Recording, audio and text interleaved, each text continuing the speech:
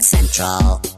This is Tech Radio. All things computers, gadgets and web happening right now in Ireland. Hear us anytime on iTunes or download from techcentral.ie. Tech Central. How you doing? This is Dusty Rhodes and welcome to Tech Radio with all the latest in tech from around Ireland and across the world. Remember, many ways of getting our show. No matter how you got us today, you can also download us directly from our website at techcentral.ie. Use a smartphone podcast app, iTunes, or turn us on every Friday on DAB digital radio with RTE Radio 1 Extra. Later on the show, we're going to be talking drones, one of our favourite subjects. But first, Niall Kitson, editor-in-chief of Tech Central, joins me with what's happening in the world these days. And one part of the world I definitely sure as hell glad I'm not living in is the United States of America. Mr. Trump has done something quite amazing. Actually, this is something we can't blame on Donald Trump. Easily as it is to do these days, you can just paw off blame onto him for pretty much everything. Okay, well, pretty much the headline was Donald Trump signed or reversed or whatever. So come on, give me the truth. Yeah, well, this was passed through Congress by Republicans. It went through the Senate by 50 votes to 48 in a partisan vote, completely partisan, and it went through the House 215 votes to 205, with 15 Republicans breaking ranks against it. Signed into law, basically the repeal of measures that were brought in during the Obama era, protecting users from having ISPs sell their personal data, to sell their browsing histories for advertising purposes. So just so as I'm 100% on this, they've reversed it, which means it is now possible for your internet service provider to take your search history, to take your web history, every website you visited, and then sell that to a third party so they can direct advertising at you or other things. That's basically the size of it, yeah. And what's interesting about this story is that this isn't a move that was lobbied for by anyone but for ISPs. I mean, there's a very interesting poll brought out by YouGov and the Huffington Post during the week, and they found that 72% of Republicans polled, so not representatives, but people that identified as Republicans, and 72% of Democrats said they had no interest in these measures in the first place. Like, the public was not asking for these privacy measures to be repealed at all. And I believe a lot of the ISPs have said, well, we didn't sell the data before this law came in, we didn't sell it while it was in, and we're sure as hell not going to sell it now that it's been repealed. So who wants this? Who wants this change? Well, I mean, absolutely is the ISPs that want this. And if they don't want to do it today, they certainly want the option of having to do it down the road. I mean, if you look at such the contrast between the American perspective and the European perspective. I mean, from the middle of May, when the General Data Protection Regulation comes in, if an ISP was to say, we want to sell your browsing history, Europe would say, no, and if you do, we'll take 4% of your global turnover. Thank you very much. I mean, that is a sufficiently powerful dissuasive measure, I think, as any. But this is the American way, you take something and you commodify it and you make it openly tradable. I mean, they've even managed to do that with their healthcare system, and pay for what you need, except, it becomes incredibly expensive. Do you know what? I kind of, like, there's a lot of things that I disagree with. This I don't even understand. It defies logic to take that private personal information and to sell it. Yeah, and the worst thing is, if you were to try that measure over here, right, where we'll take Dublin as an example because we're most familiar with that as a market, okay?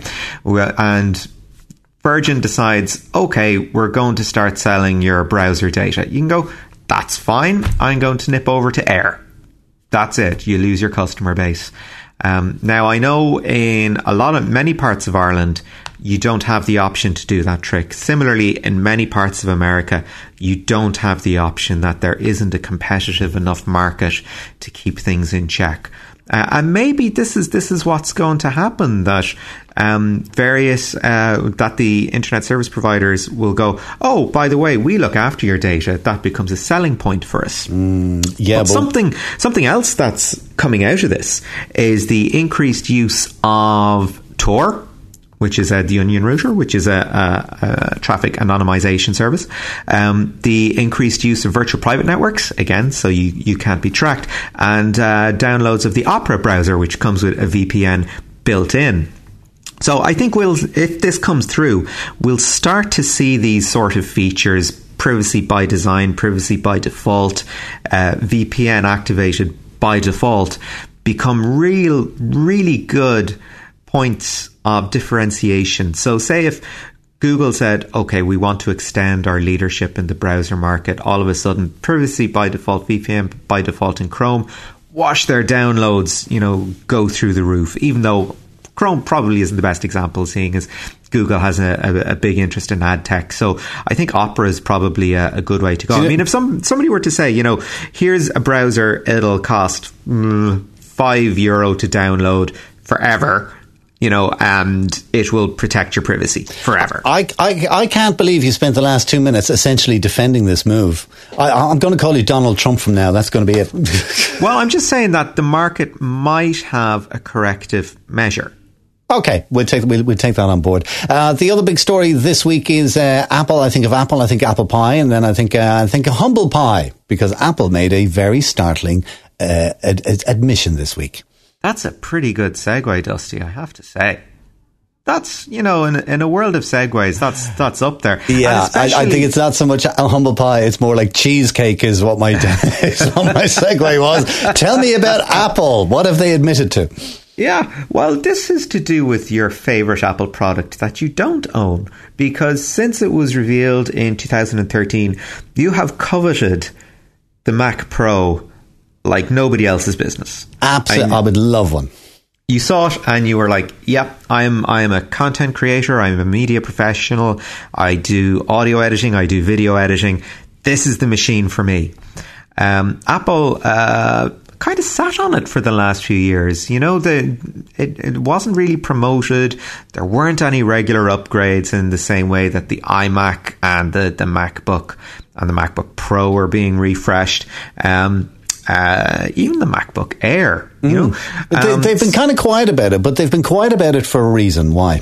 Apparently so, yes. Apple came out during the week and said, yeah, we're giving the Mac Pro a modest upgrade now.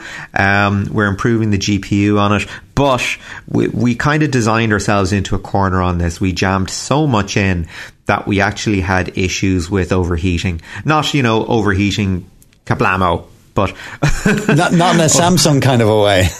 Not well, you're saying that, not me. But problems with circulation, problems with overheating. So we have a semi-refresh, I suppose, but no USB 3, no Thunderbolt 3. This is very much a holding pattern, and I think that's so unfortunate, because when it came out, we both saw it and we went, "That's a game changer." That's because we remember the last Mac Pro, and it was giant. It was a big hefty piece of machinery, and then this thing comes out and it completely changed the game in terms of design.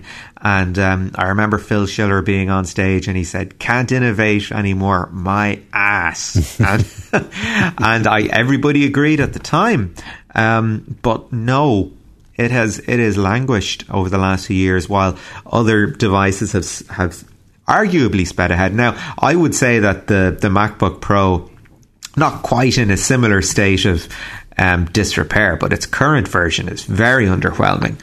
For my money, I'm not parting with over €2,000 for that kind of underpowered laptop. They seem to be making them worse. I mean, they're taking out the SD card reader. They've gone with all these. I mean, the solid state drives are fantastic, but they don't hold as much information. It's like all of a sudden, I used to have a terabyte of data on my MacBook Pro, and now it's like, oh, you've got 256 gigs. Yeah, well, you kind of expect that with SSDs now. I mean, I know we're ramping up, but I mean, when you want to keep your unit price down, the cost of your SSD capacity is going to stay low as well. It's unfortunate, but I guess people just assume that you're connected to an external hard drive these days anyway. Maybe even two if you use a separate one for a backup. Yeah, if you had enough ports. If you had enough ports. This is really part of the con as well, isn't it? Exactly. Like they make some brilliant stuff, but that's something that I've noticed with Apple is they seem to be downgrading their professional stuff, because Apple was known for years in the media industry as being that is what you use. They are the best of the best, really good hardware, really good software. And now they're taking that and they're dumbing it all down to make it more consumer-like because they sell more to consumers. Yeah, and the pro don't get community... that same trickle-down effect anymore. You know, we haven't had the premium Apple product trickle, now the consumer version. For the last few years, it's been, here are the consumer devices, off to one side, there's the pro device. There doesn't seem to be any connect between the two. No. Well, do you know what the one good thing is? I wouldn't say that it's good news that Apple went, do you know what? We made a couple of design flaws, but we're going to upgrade the Mac Pro sometime next year. With we don't know what we're going to do with it, but it's an upgrade coming next year, maybe 2019. Yeah, maybe. So there you go. But it's nice to see them eat some humble pie. This is Tech Central, your weekly tech podcast from Ireland's techcentral.ie. Okay, let's get on with our interview for this week. Drones is something that we love talking about, even though there was a story in the news today saying that more and more of the public are getting very annoyed with them and starting to make complaints about people flying drones over their back gardens when they're sunbathing nude. I wonder why they do that. However, Niall went out during the week and spoke to a man about the drone industry and where it's at and where it's going. He's very highly involved in it and knows everything. How you can listen to Steve Flynn from Skytango. I'm talking with Steve Flynn, who is the co-founder of Skytango, a company that deals with drones, but I guess, that's far too simplistic a way to describe it. So let's just dive right in. And first of all, Stephen is a total professional and my first Emmy winner in terms of interviewing. So, Steve, I'm reticent to say let's start at the beginning with drones, because even though it's quite a nascent market, it already uncovers in cases so much from the little €50 model that you're getting in a gadget shop all the way up to some of the really high-end stuff that you're using. So I guess just give us a quick overview of where we are, putting the toys to one side, if you will. Yeah, the interesting thing is that most people don't make the connection between drones and phones. And what really started the revolution in drones was the smartphone and the accelerometers and the compasses and the small miniaturization and the solid state advancements that they came up with 10, 12 years ago with the smartphone. And all of that fed right into these drone platforms. And that's why they're so inexpensive and so capable now. So that's sort of where they started. And, my spouse and co-founder Susan, she and I started an aerial filming company here in Ireland about 4 years ago. I think we were the third company registered with the IAA. So in 4 years, we're kind of considered veterans of the drone industry, which is hilarious to me. And the speed of development in 4 years has been phenomenal. And which is also a little bit. It can be a little bit. What's the word? It can make you complacent, because people can now buy a drone, pull it out of the box, turn it on, push the sticks up, and it starts flying. And in 5 or 10 minutes, they think they can control them, which is true to a point. But what they're doing is they're interfacing with it. They're not really in command of it because it's flying itself. And the issue comes in if there's any kind of a failure, and they do fail. There's a lot of single point failures on these systems, and so if suddenly the drone is out flying and it goes into manual mode and you're not able to understand how to fly it, it's going to come down. And so the drones are an interesting space in that they're flown in a community. Yes, you can fly some of them in your living room, but for the most part, people are out in the community flying them. So there's a real community impact, and that's really where Skytango came. The vision for our company came because we saw how these machines really impact the pilots, their customers, and then the people they fly over. And I guess the fact that it is such a nascent industry means that people, as you sort of alluded to, people are still getting to grips with the reality of the technology, really, that it's not as simple as having a return point and that's kind of it, that these things are idiot-proof, that they do exist in a community. So tell us, I guess, what kind of differentiate you guys from potentially the rest of the market, which would be looking at things like surveying and project management, that sort of thing, is that you adopt you lean towards kind of having a storytelling capacity in your company. So let's talk a little bit about that. Where does the drone begin as a storytelling instrument?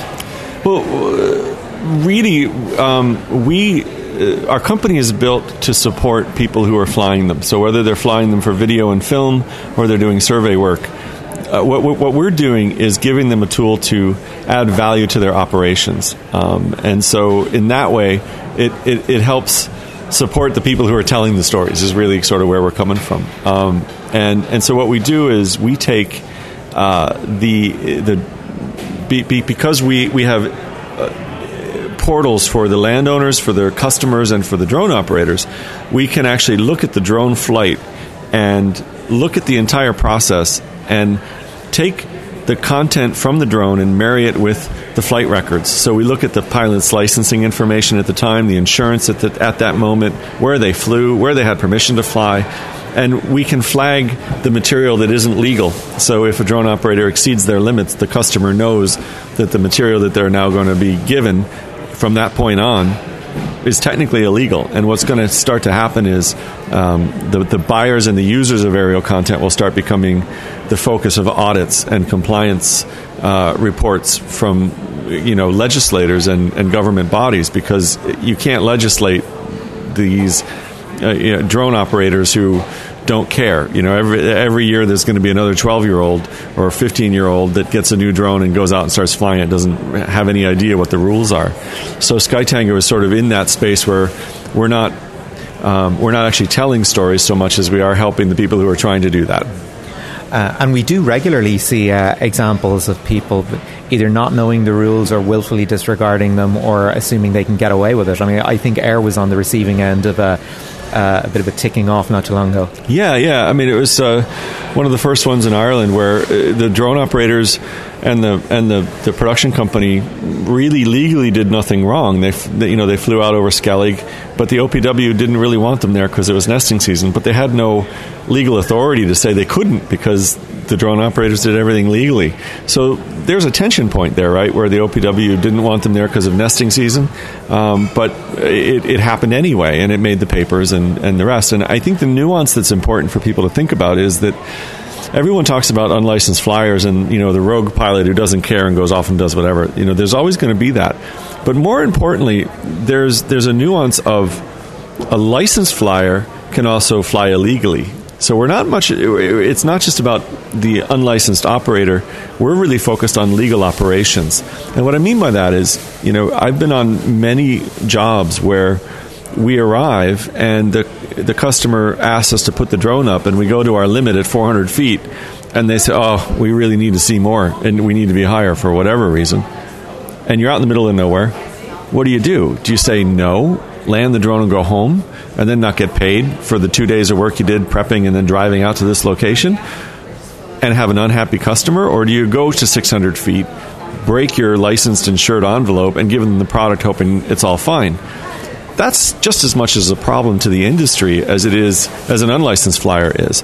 Because what happens is I just took work away from the company down the road that has a different drone that's licensed to go to 600 or 800 feet, and I just cut their rate because I was able to do it for less. So that's just a different example of the same problem where a regular licensed flyer is competing with an unlicensed operator who doesn't care and goes anywhere and charges half the price. So because it's a new industry, it's still finding its feet with regard to how it's done and how it's going to survive. And that's what Skytango was built to solve. And Ireland is actually a really interesting case in point because as a country, we really are at the forefront of drone licensing. Oh yeah, no. Then the funny thing, sometimes I do presentations, and I like to put up a photograph of the trees out in Galway that are growing sideways because the wind is blowing so hard. Not only was Ireland one of the first countries in the world to have licensed commercial operations, the weather here is atrocious, and so the guys who fly in the rain and in the high wind are some of the best pilots in the world, I think. And so it's a really challenging sandbox to play in, because you really have all this stuff thrown at you in a brand new industry where people are still trying to find their feet. And that level of skill, I think, is something that is lost on a lot of people. I mean, I know there are drone flying schools out there, but there's an awful lot of crossover between sort of military aviators and regular commercial aviators and the drone industry. Yeah, I mean, I think the one thing you have to appreciate about the licensed operators in this country is they're bleeding edge risk takers, right? And you have to...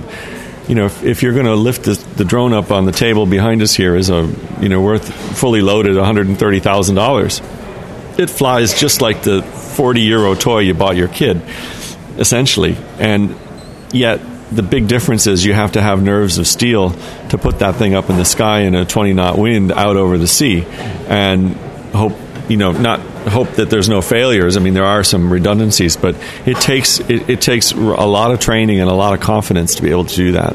Yeah. So let's look at sort of the evolution of how people are seeing drones.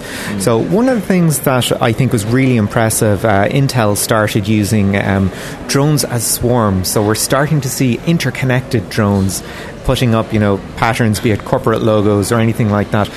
Is this the sort of thing that gets you excited as an operator? Yeah, I mean, I not even so much as an operator, as somebody who's just looking at ways to take the industry and to do different things. And when you see a swarm of drones, the video online is 500 drones launching with lights on them. It's like watching fireworks in reverse. I've never seen it before, and it's awe-inspiring. These little drones that fly up and they're aware of each other's position. They can maneuver and create formations and fly in formation and coordinated movements, and it's really something to look at. And then you look at that and you think, the next step is, crop management with a swarm of drones that can zip out over your field and, we find the weeds or the pests and spray them very, very accurately and do it in a few minutes, and not impact the ground at all. Or search and rescue, where you might launch 10 of them and they all go out and search an area and then tell the other drones that they've looked at this area and now they can move on to another one. It really is phenomenal, where the swarm technology is going. And I think that level of coordination, the fact that it can be managed basically on a single laptop. Yeah, absolutely. One person can run it all if you can change batteries fast enough. So another sort of change in how we're seeing drones used, particularly we're starting to see it in marketing, and I'm sure we'll start seeing it in live action film as well, is the idea of the drone as a character. So how are marketers embracing this idea? I mean, I've seen some films out there, and I think you raised a point earlier that it is like watching WALL-E or something like that. Yeah, you have to be a bit careful with it, because I think it's already gotten to a point where it's a bit stale, kind of just trying to make a drone look cute. But what you can do with them is you can put them inside other shapes and do other things with them. So you can go online. I remember a few years ago somebody had created a witch, or it was a ghost, or I think it was a witch on a broomstick, and built it around their drone, and this thing flew down the road, and it was terrifying people, and you couldn't tell that there was a drone inside it. It looked like a witch on a broomstick, and so it's your imagination is really your only limit. I think novelty will always play a role in any kind of emerging technology, just to get it over with people. Yeah, absolutely. Yeah.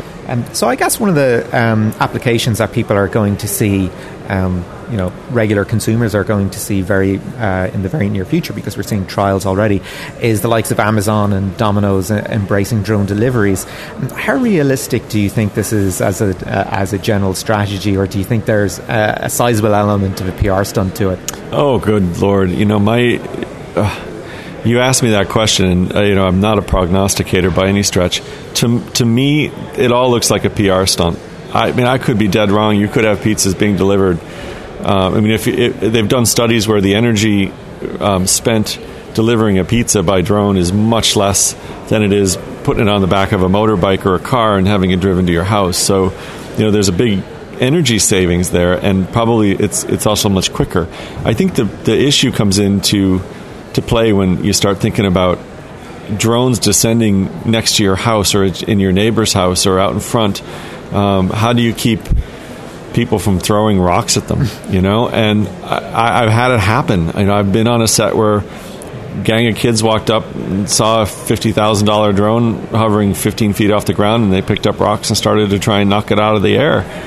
So how does Amazon deal with that? It seems a little far-fetched for me.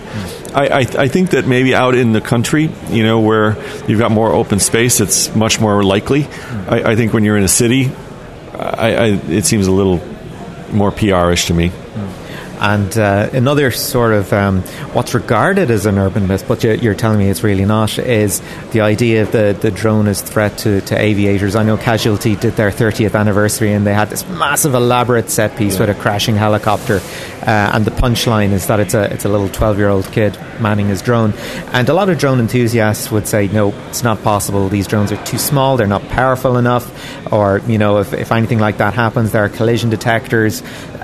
We're not quite there yet, though. No, I think I would disagree vehemently with that. You can go online and if you search drone hits 737 Africa, I think it may have been Somalia, Sudan, I don't remember which country it was. It hit the nose of the aircraft and it put a huge hole in it. It caused tremendous damage when it was landing. And I've spoken to Air Corps members who have flown, been flying at night and flown by drones at 5,000 feet and nearly took them out of the sky. They went right by the window. And some of these, the teeny little ones aren't going to do that, right? The small ones. But the mid-sized ones like the Inspire, maybe the Phantom, if you hit that going 200 miles an hour and it hit your window, I wouldn't want to be on that helicopter. I wouldn't want, they are a danger. And certainly the bigger ones. And people who fly them, honestly, I think the people who fly them irresponsibly, they should have them taken away.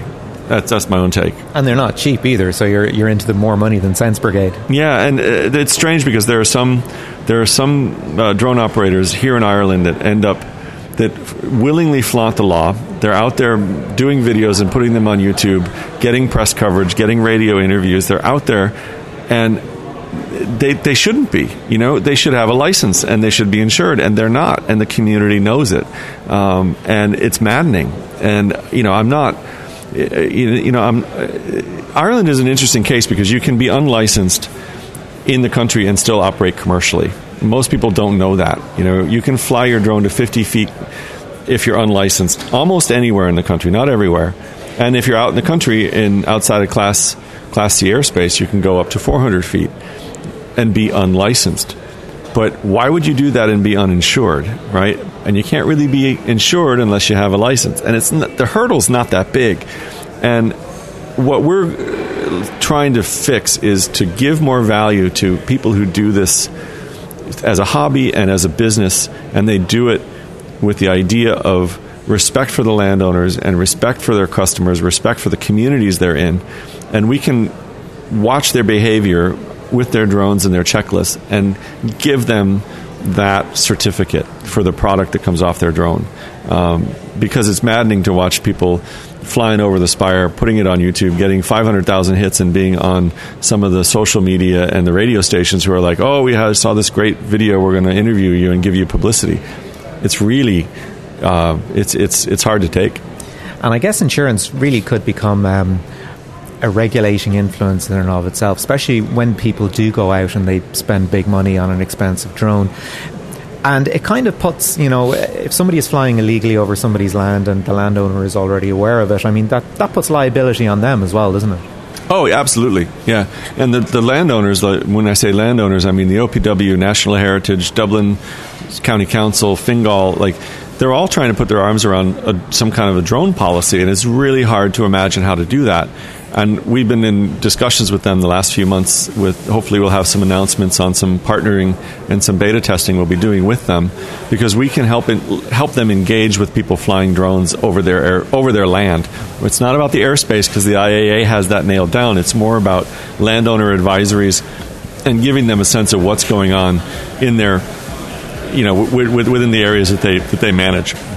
And that was Niall Kitson talking to Steve Flynn from Skytango. Now, just before we go, Niall's still with us. What's our one more thing, Niall? The one story online on the website we couldn't squeeze into the show. Yeah, well, you might remember last year we interviewed Mike Firrick from Allison, and the website has passed a very impressive milestone over the last week. You can find out all about that story and, of course, all the other Irish tech news with hourly updates, daily newsletters and more from techcentral.ie, as well, of course, as our weekly tech radio show online and every Friday at 6 on DAB Digital Radio with RTE Radio 1 Extra. Until next week, from myself, Dusty, and from Niall, thanks for listening. Have a great weekend. Get Tech Radio. Subscribe for free with iTunes or download on demand at techcentral.ie. Tech Radio is produced by digitalaudioproductions.com. Tech Central.